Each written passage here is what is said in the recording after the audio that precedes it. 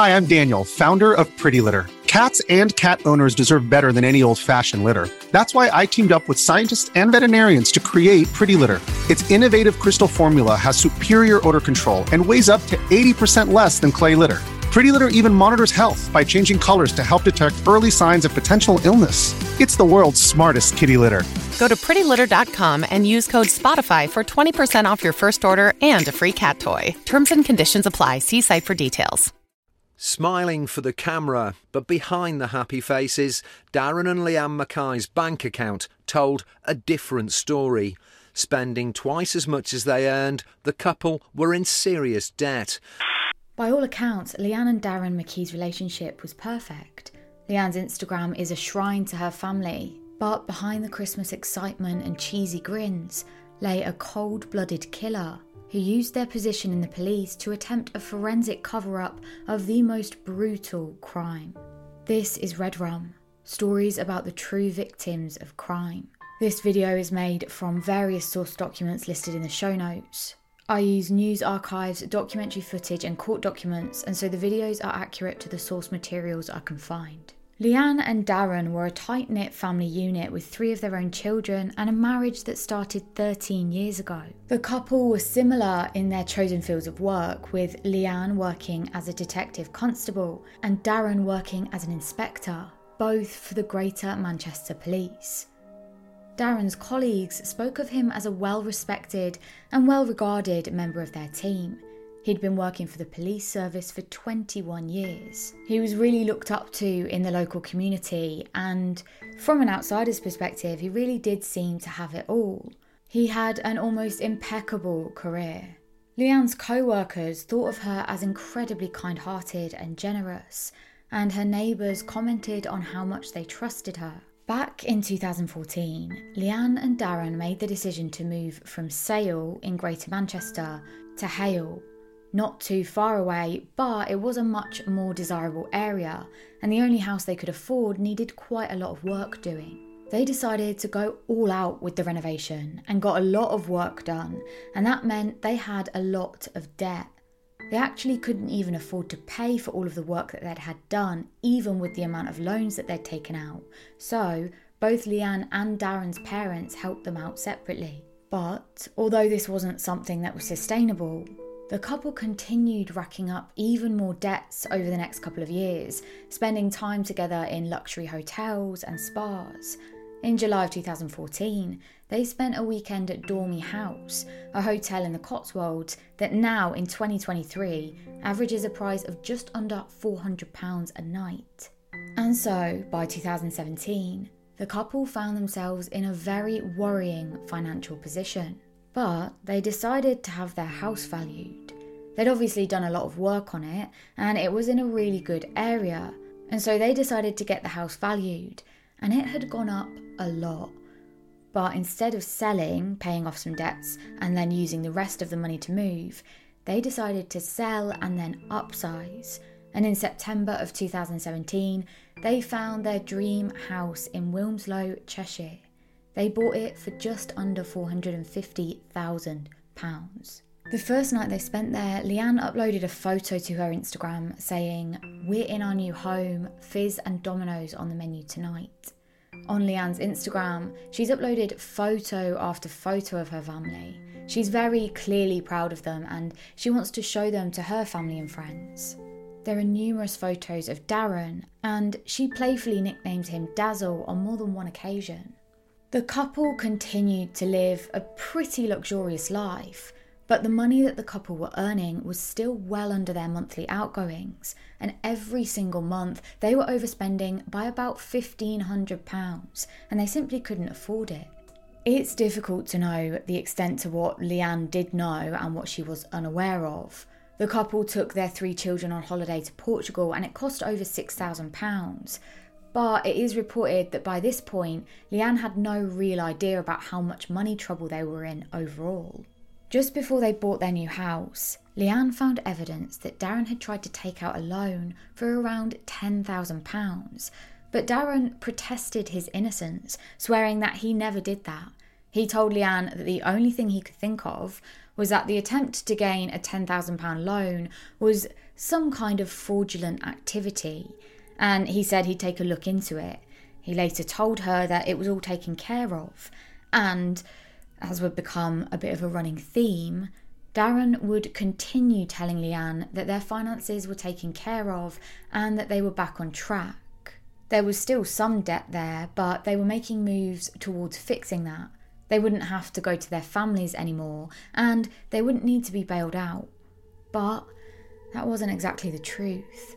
In fact, every month that went by, Darren was getting them even deeper into debt, and he wasn't letting Leanne in on any of it. But then, on the 28th of September 2017, there was a knock on Leanne and Darren's door. Darren was at work, and so Leanne answered it, and it was a delivery that she had to sign for, which in itself was odd because she wasn't expecting anything that day. But when Leanne brought the small package inside and opened it up, she saw that inside was her passport and a false email address was stated for her.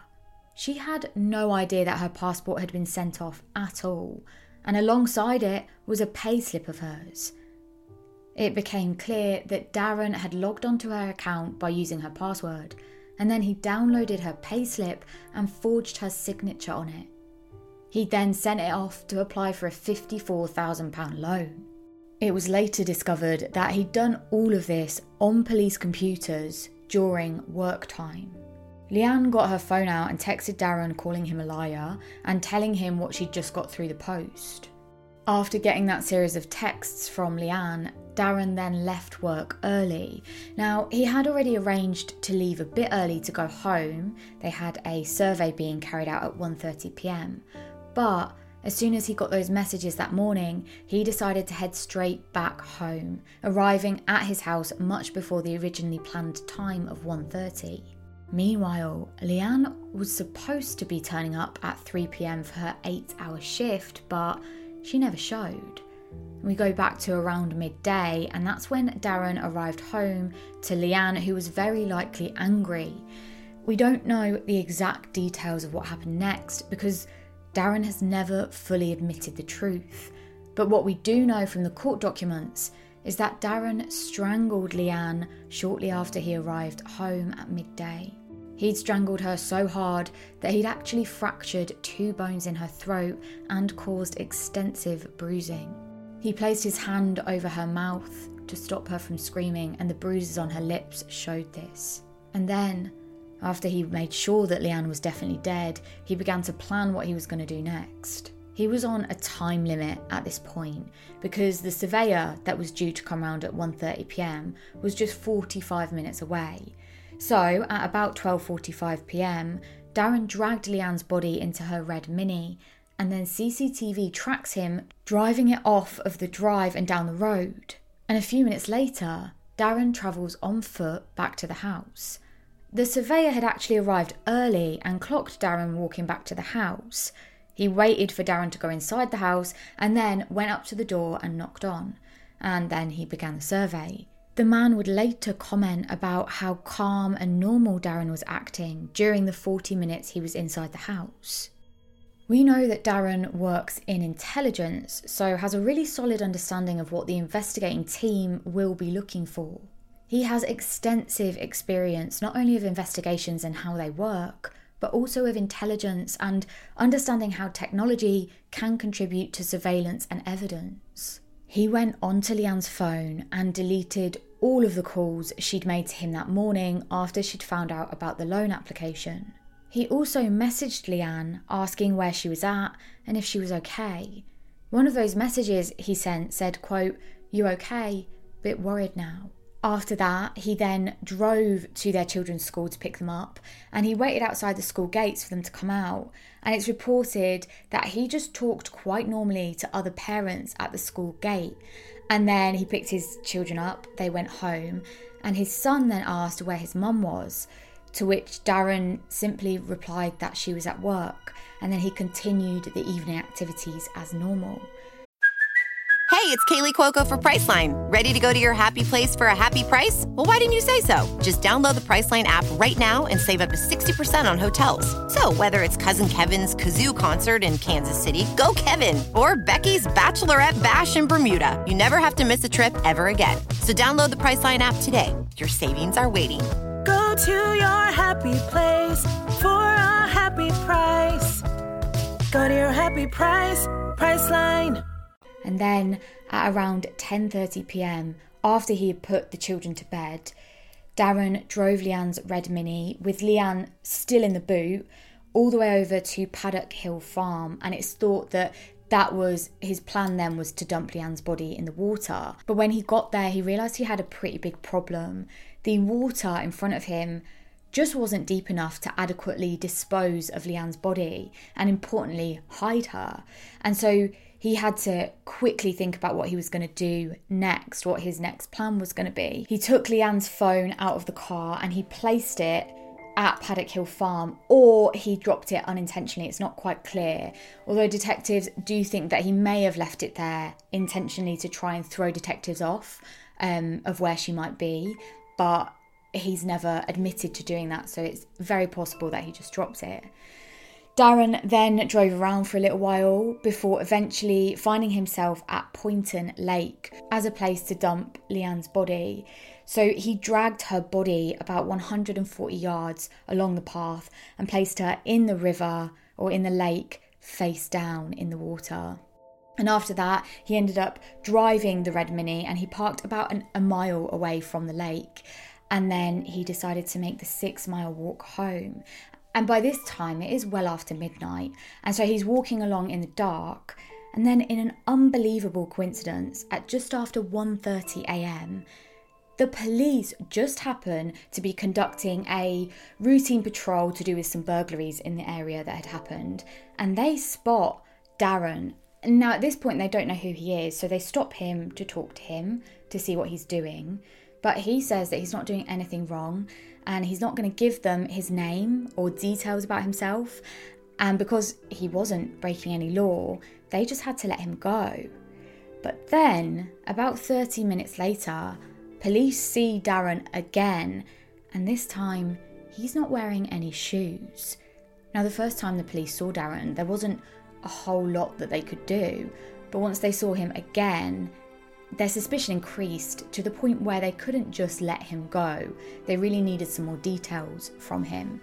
And Darren's excuse for what he was doing and the fact he wasn't wearing any shoes was that he told them he'd been out drinking and he'd had about half a bottle of wine. And obviously, he said, he wasn't going to drink and drive, and that's why he was walking this distance home.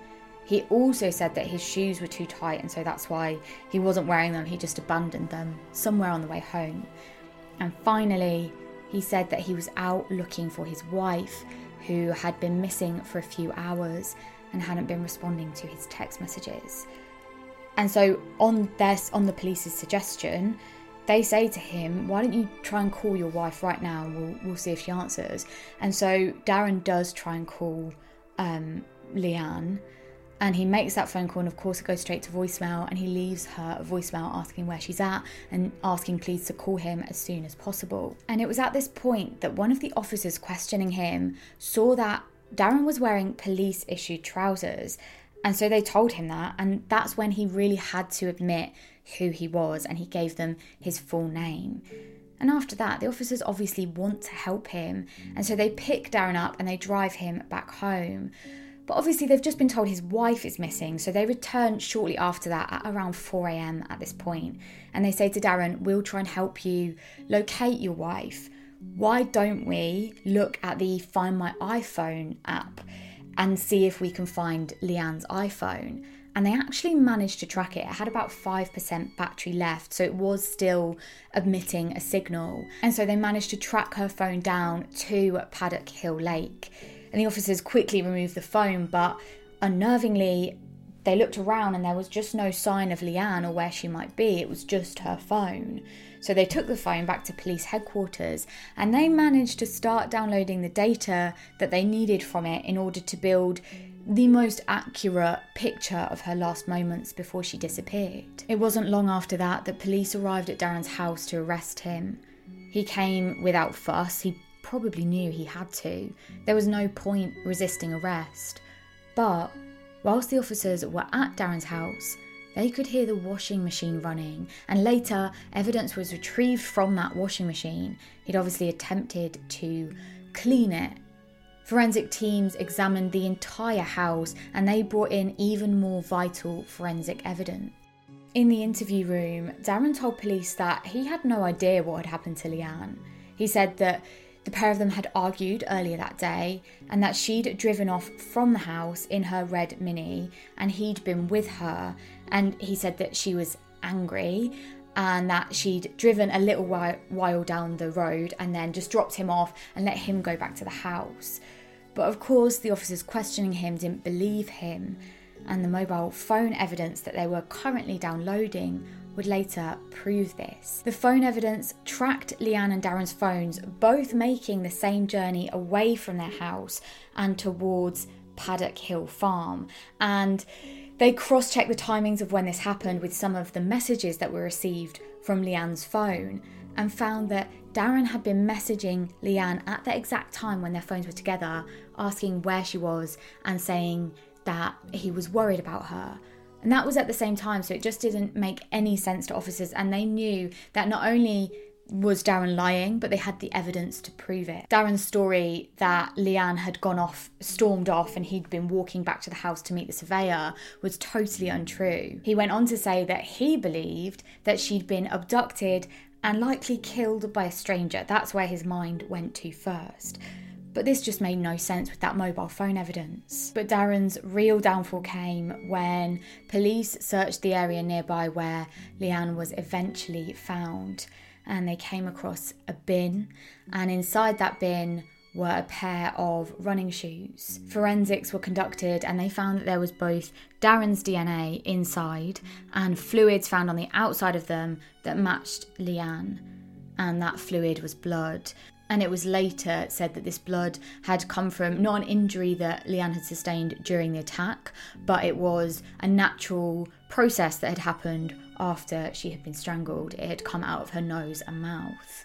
The police later did find Leanne's body, and they found that she had been strangled. This, along with the police officer testimony from the night of Leanne's disappearance, were that they'd first seen him wearing those shoes, and then later they'd seen him and he wasn't wearing the shoes, and this was damning. Darren was presented with all of this evidence, and it's clear at this point that he knows he's done for. And so, although he initially pleaded not guilty to murder, Darren changed his story, now saying that he wanted to plead guilty to manslaughter, finally admitting that it was him who had killed Leanne, but importantly, he stated he never intended to do it. But the judge refused this and instead found Darren guilty of the murder of Leanne, and eventually he was sentenced, and he was sentenced to life in prison. He was given a minimum term of 19 years, and that minimum term was going to be 15 years, but the judge said that he'd made the decision to increase it because of Darren's position as a police officer and his actions and choices after the event that led him to try and get away with murder. And he really did try to get away with murder. He had no consideration for his children. On the night of Leanne's murder, he left them at home on their own, 3 young children, for over 4 hours. And he even made this whole case go to trial, making them wait over 6 months for justice and never fully admitting to what he's done. It's really clear that Darren's number one priority had nothing to do with his wife or his family. It was always only to do with him. Thank you for watching this episode of Red Rum. I really appreciate you being here. You can also find us on Instagram, Twitter and Facebook. I'll leave those links down below. And we have a Patreon and YouTube membership for early access videos and podcasts. Other than that, I will see you next week for another episode of Red Rum. Bye.